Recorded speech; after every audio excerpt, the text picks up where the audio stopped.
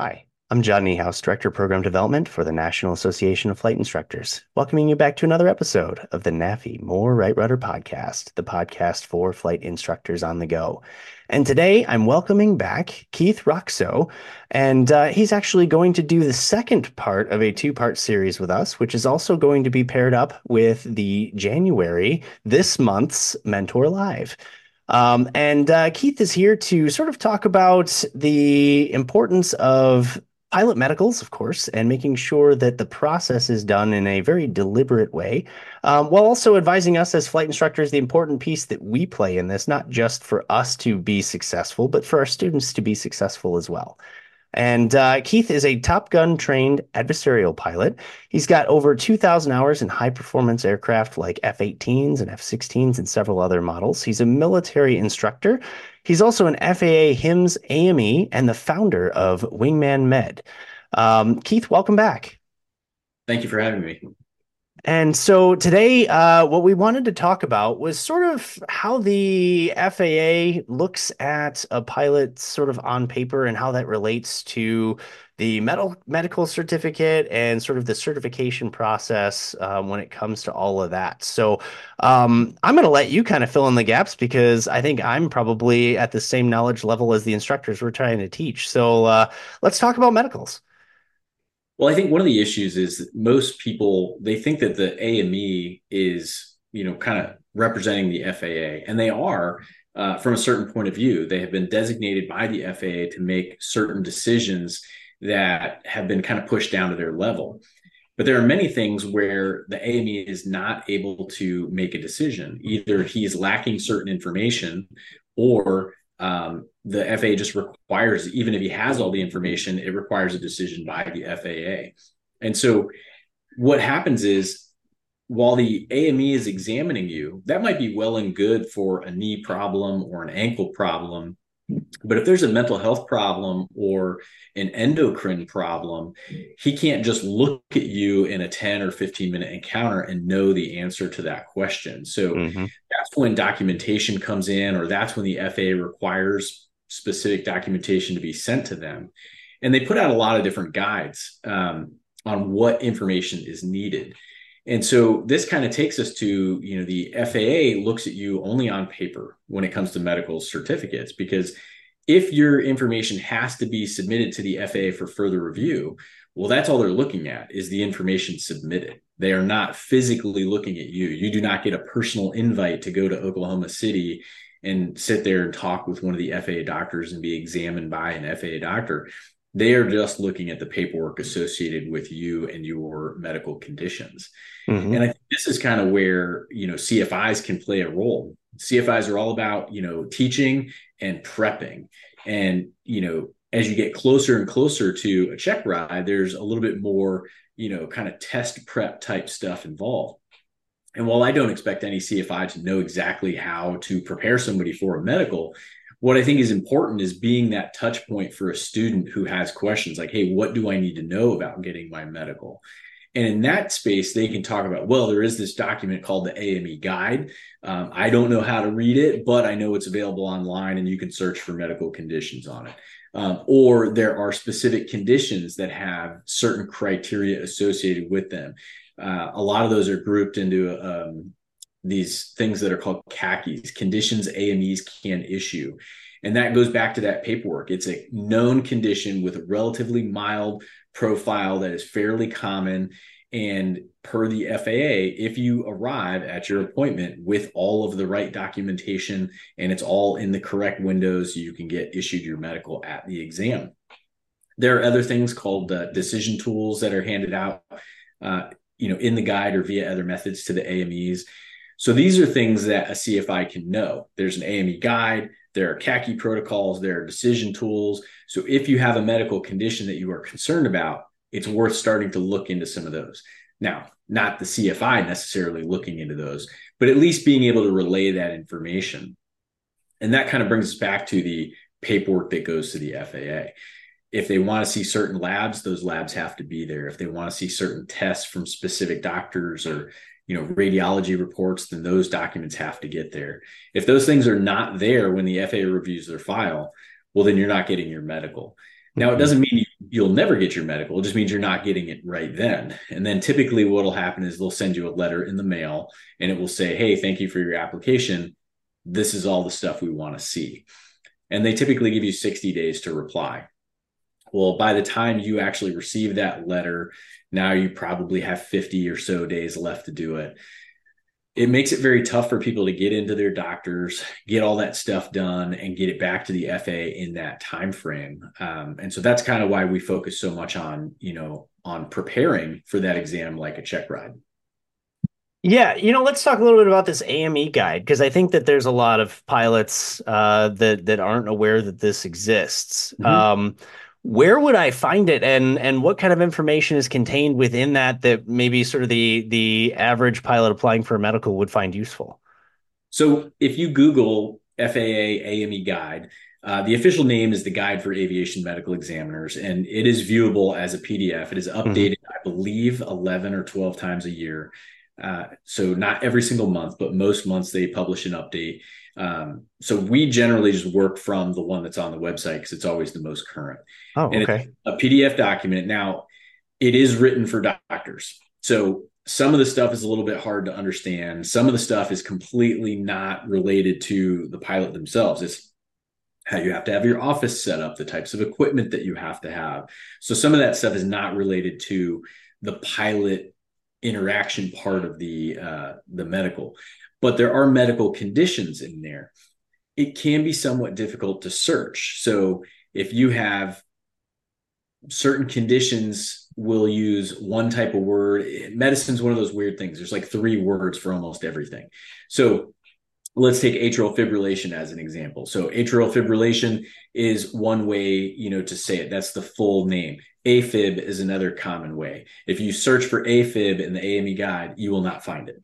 But if Hmm. you search for atrial fibrillation, you are more likely to find it. If you search for fibrillation, you are even more likely to find it. However, it might fall under arrhythmia, which is its own thing because atrial fibrillation is a type of arrhythmia. So this is where it can be a little difficult for an individual who's not a physician to search the document. It is over 300 pages long, so Oh, scrolling page by page can be difficult. But there are sections. So if you can find a condition that you have in there, it will provide some pretty good guidance on what you need to bring with you. If you understand that, that's a different question. And if it's not something that you understand, chances are your doctor will understand it. That becomes another issue. You print that page or those multiple pages out, bring them to your doctor. Sometimes this kind of goes back to the first podcast we did where the importance of having a good doctor. You might bring that to your doctor and say, hey, this is what I need from the FAA. And then your doctor says, you don't really need that. Well, no, you do. You may not need it medically, you need it FAA wise. yeah. No, I like that because I mean, a lot of times those general physicians, as we talked about previously, they may not have a full understanding of what it is that you actually need. But between MedExpress and maybe even talking to your instructor, if you're completely unfamiliar with aviation and you've never been to an AME before, hopefully you can kind of get some of those answers. But let's say that you're not. Let's say that it's your first time filling out MedExpress, and we know that there's yes or no questions on there. Has this ever happened to you? Has that ever happened to you? Are there things that you could have that are going wrong that aren't covered under those questions that you might not even find out till you show up unless you do some research in advance that might be limiting for you? Absolutely. There's certain things on there, like have you ever, lost consciousness?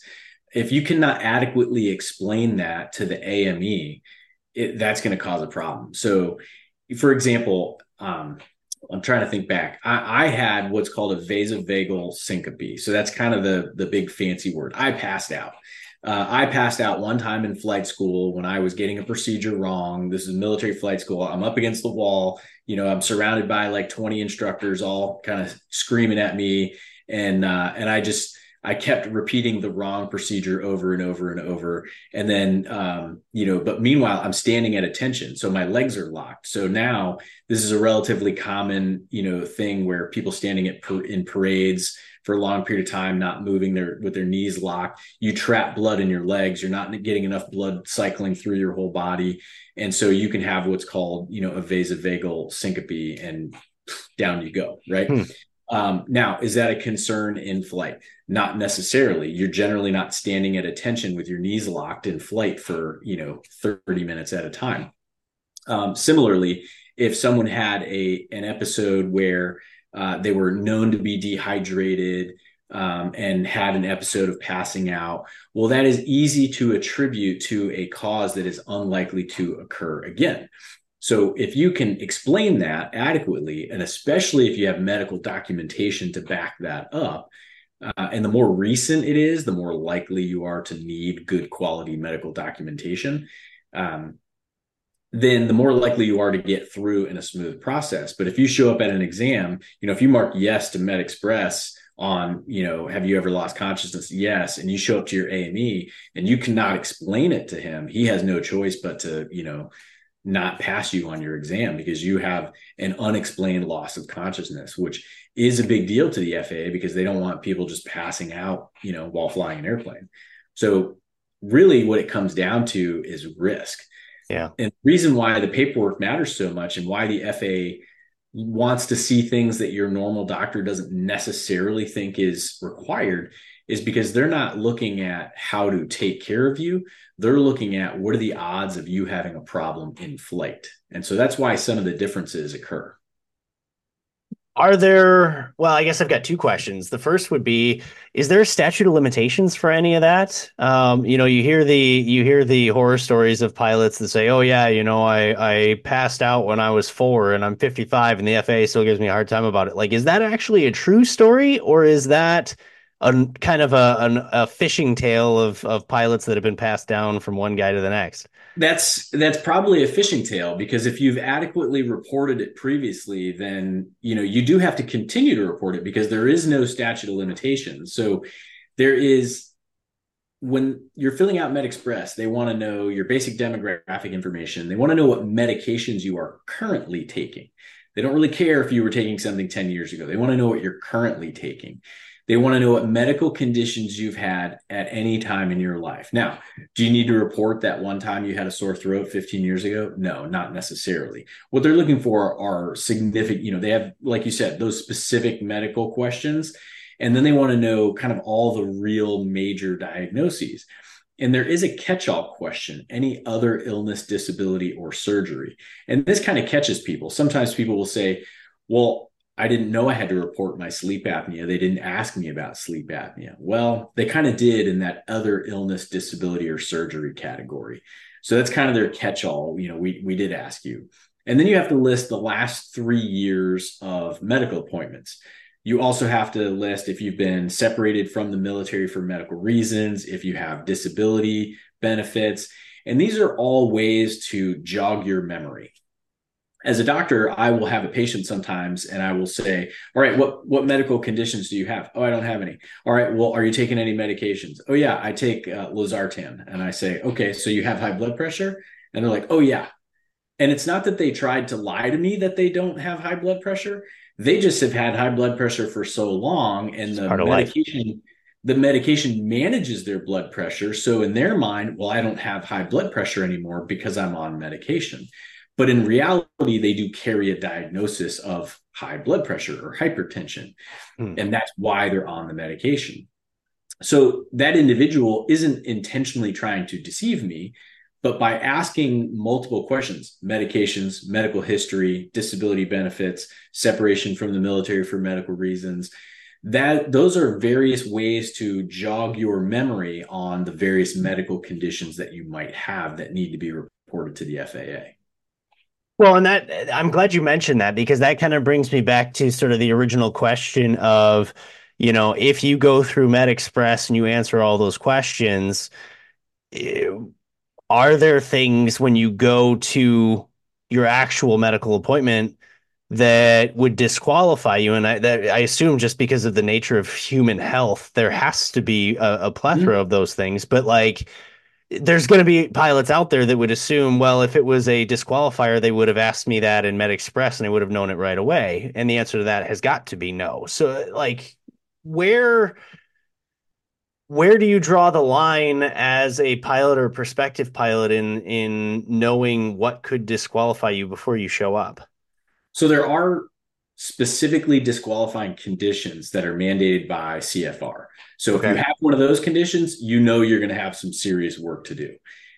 Any other type of condition that runs the risk of either sudden or insidious incapacitation, anything that runs the risk of significant fatigue or mind altering, or consciousness altering, like sedating medications or, just really potent medications.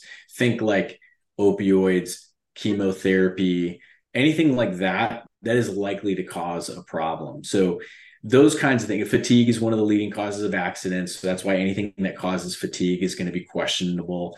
And it doesn't mean you can't fly. Again, let's go back to sleep apnea as an example.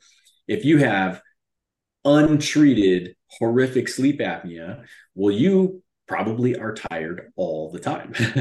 And so they don't want you flying airplanes. If you have significant but well treated sleep apnea, when you can show them, look at my sleep results based on the machine that I'm using, they're like, oh great, this guy's sleeping like a champ, we're not worried about him. And that's where some people they get a little defensive and they're like, well, I don't want the FAA to know. It's like, well, the FAA just wants to know you're fine. um, what they don't want to know is they don't want to know you have a problem and you're not taking care of it. Well, that's what they don't want to know. So what they do want to know is that you have a problem and it's being treated. If you have a problem and it's not being treated, well, then they're not necessarily going to be interested in letting you fly until you get it treated properly. And a Mm. lot of there are many ways that this plays out. Heart attack, you can fly after a heart attack, not right away. And I think a lot of people would be happy to know that there is a pretty rigorous protocol to return to flight after having had a heart attack. That's kind of one of the comic book type things that you see, right? Where the passengers look up in the front and the pilot's pretending to have a heart attack and slumping over and everyone's freaking out. Nobody wants that for real. So if somebody does have a heart attack, there are a lot of steps that have to be gone through in order to return to getting a medical, which is appropriate. But the point is, you can get back as long as Mhm. your heart recovers and you can show the FAA that you've met all of the guidelines necessary. And this is kind of where it comes down to what's medically necessary versus what the FAA wants from a risk analysis standpoint. For a first class medical or an unrestricted second class medical, they want a rather invasive procedure to get eyeballs on your heart from the inside and make sure that things are actually doing well after any procedure that was performed. That's something that, medicine, they think is a little too high risk and a little unnecessary. Well, it is if you're just walking around. It's not if you're carrying around 100, a couple hundred people. So if I'm a potential pilot and I'm listening to this and I know that I might have a condition that, let's assume that it's something that they can eventually get a medical for. Mm-hmm. You've mentioned several times about documentation and talking to your primary care physician and things like that. In a very generic or general term, like what are the kinds of things that I should be writing down or collecting or preparing prior to going into my medical? So that's a little difficult to say because it's going to depend on each individual and what those conditions are. So I Mm. think what's important is to have a good relationship with your physician so that, and ideally one that has good documentation practices. And you can take a look at the MedExpress. One of the things we have on our website is a MedExpress simulator. So if you've never filled out MedExpress before, you can go to the simulator and plug in all the information. It doesn't cost anything to use it. And if you find yourself checking a bunch of yes answers, well, then you might want to start thinking, okay, I'm checking yes answers. Why am I checking yes answers? What is my diagnosis? let me look up the AME guide and see if I can find that diagnosis in the AME guide and see what it says I need to bring. Hmm. That's kind of one way to do it. Another way to do it is if you fill out that MedExpress simulator and you would like, myself or one of my other aerospace medicine doctors to review your answers, that is a $50 charge. And we can review those answers and say, hey, based on the information you provided, you're going to make it through without too much difficulty. Or based on the information you provided, there's going to be more information necessary. Take a look at, this khaki protocol or this khaki protocol. Um, or it's going to be something like, hey, based on the information provided, you're going to have significant difficulty getting through your medical. You're going to need to do a lot of prep work, that kind of stuff. So we can kind of give somebody feedback on how to prepare for the rest of it. And that doesn't necessarily mean they need one of our full services, but we can let them know, hey, this is going to require a little bit of work. Well, and I'm glad you brought it up because I think it's important that we do talk a little bit about Wingman Med and sort of understand what it is and what you guys do and how it's important to this process, especially if you think that there are going to be any issues with achieving the medical. Keith, tell me a little bit about Wingman Med. You said the website. Let's talk about that and let's point everybody in the right direction here. Sure. The website is wingmanmed.com. And what we are is, myself and my partner, Dan Monlux, we started off as F-18 pilots in the Navy, both of us before going to medical school and becoming aerospace medicine doctors. So we used to be afraid of medical, just like everybody else. And then once we became doctors, we realized, oh, we didn't really need to be that afraid. We just needed to be more prepared. The problem is, how do you study for a medical exam? If you don't know how to study for something, it becomes very difficult. And that's kind of where we stepped in. We realized that once we knew, what the pilot point of view was, and now we know all the rules on the FAA side, we know what needs to be done to study. And really what it is all about that prep. So we do a couple things. We have that MedExpress simulator. On our website, we do have a medication lookup tool. And now that's not 100% comprehensive. It's as comprehensive as we can make it based on what we know from the FAA, because the FAA does not put out a comprehensive list, and it's not entirely their fault. It's medications are used for different things for different reasons and different doses. New medications are coming out all the time, so it's just very difficult for them to make something like that. The other thing we do is if you do have a medical issue that is going to cause or potentially cause a delay in your medical certification, that's really where we come in. That's what we call our record review and case preparation service. So if you tell me, hey, I have this condition, I looked at the AME guide, it says I need a whole bunch of things that I don't understand. How do I get through this as quickly as possible? Now, the first thing I'll say, nobody truly needs Wingman Med. You can go submit your MedExpress, go to your AME. He will defer you. The FAA will come back and they will say, these are the things that we want you to get. Do they send it to you in a way that is easy for you to read and understand? No, they do not. So we're kind of like a pilot medical translator is what we are. So we can tell you what you need before you go to the exam.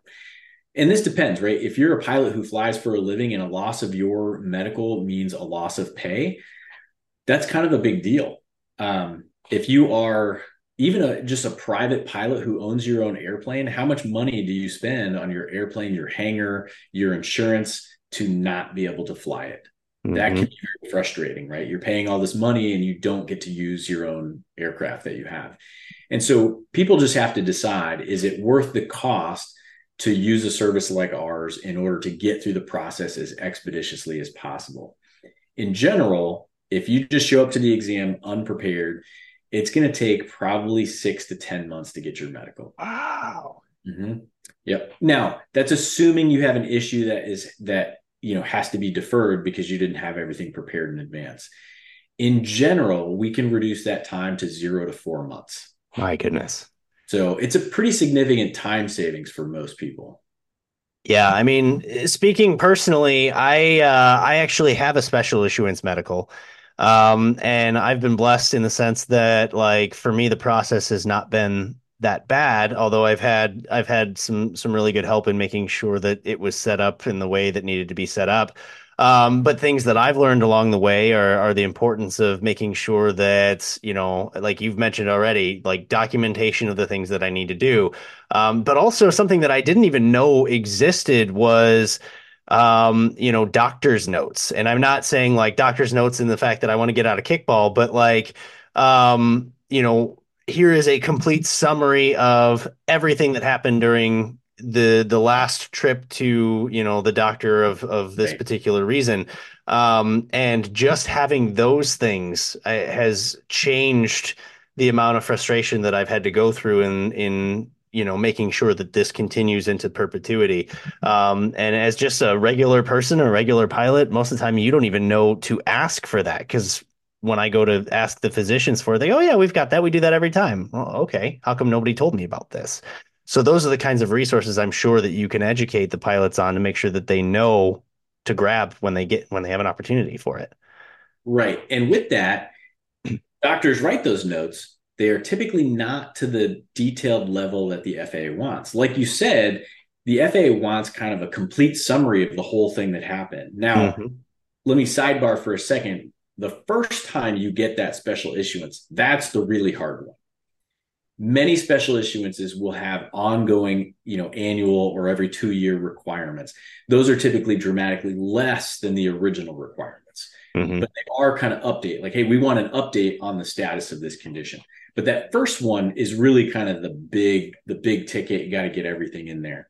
And so you talked about the summary of the condition. And so most doctor notes are what I'll describe as an update note. So if you're seeing the same doctor for a condition for 6 or 8 months, you get diagnosed and you keep going back to them for updates. We're getting things tweaked. We're getting things better. Okay, now you're good to go. Every subsequent note is what's called an update note. So it doesn't contain all the information from the history. And the FAA does not want 50 pages of history. They want one complete note that summarizes the entire care up to this point, Hmm. and then the recommendations and the treatment plan going forward. So while, yes, doctors write the notes, they're not always writing every note to meet the requirements of the FAA. And this is really just an efficiency standpoint. Right now, the FAA is only manned at about 75% for their physicians. They're just really having a hard time getting folks in there. It's a lot of the economy is doing well. And so some folks just don't want to work for the government, or they're not, or they're doctors and they don't even know that that's an option.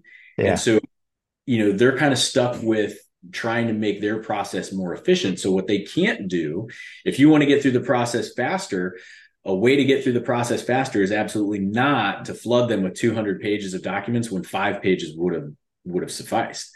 And so that kind of puts the onus on the pilot to talk to their doctor. Hey, this is what I need in a note. And it also has to be no older than 90 days. That's the other thing. When the FAA is certifying you for a medical, it's not like your pilot's license. The pilot's license does not have an expiration date, or your pilot certificate does not have an expiration date, but your medical does. So they're only certifying you for a specific period of time. Well, if they're certifying you for the next 6 months, they do not care about documentation necessarily from 5 years ago. They want to know how that medical condition is doing right now. So they set a 90-day limit. There are a few caveats to that, but for the most part, 90 days is the maximum age that they want to see something. And so that kind of plays into the preparation as well. So what needs to be written, what labs need to be done, what other studies need to be done, what historical records might need to be obtained, and then what needs to be detailed in that current note that can be no longer than 90 days. And those are all the things that we help discuss with a pilot and really lay it out very specifically for them. And I think that's really important. Again, if there's one thing that sort of the general pilot, including the flight instructor, don't necessarily understand, it's a lot of the requirements from a health standpoint. I mean, pilots, we're good at a lot of things, but we also eat a lot of Cheetos and fast food and all kinds of other things too. So what do we know about health?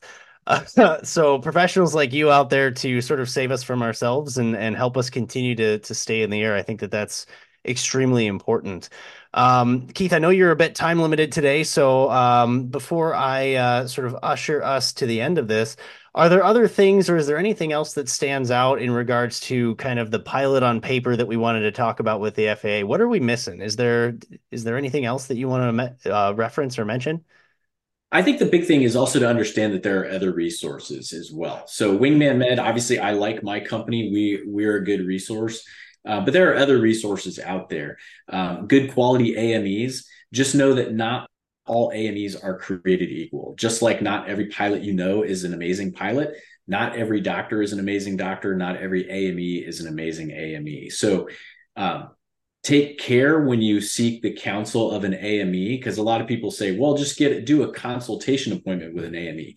That is a great idea if they are a professional AME and that is their business model.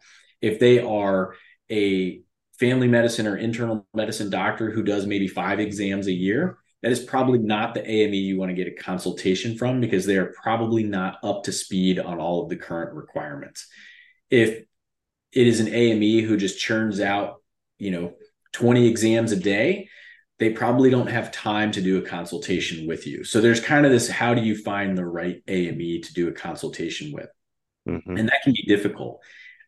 So there are services. There's services like ours. There are also a couple of other services. There's Pilot Medical Solutions and there's Aviation Medical Advisory Service.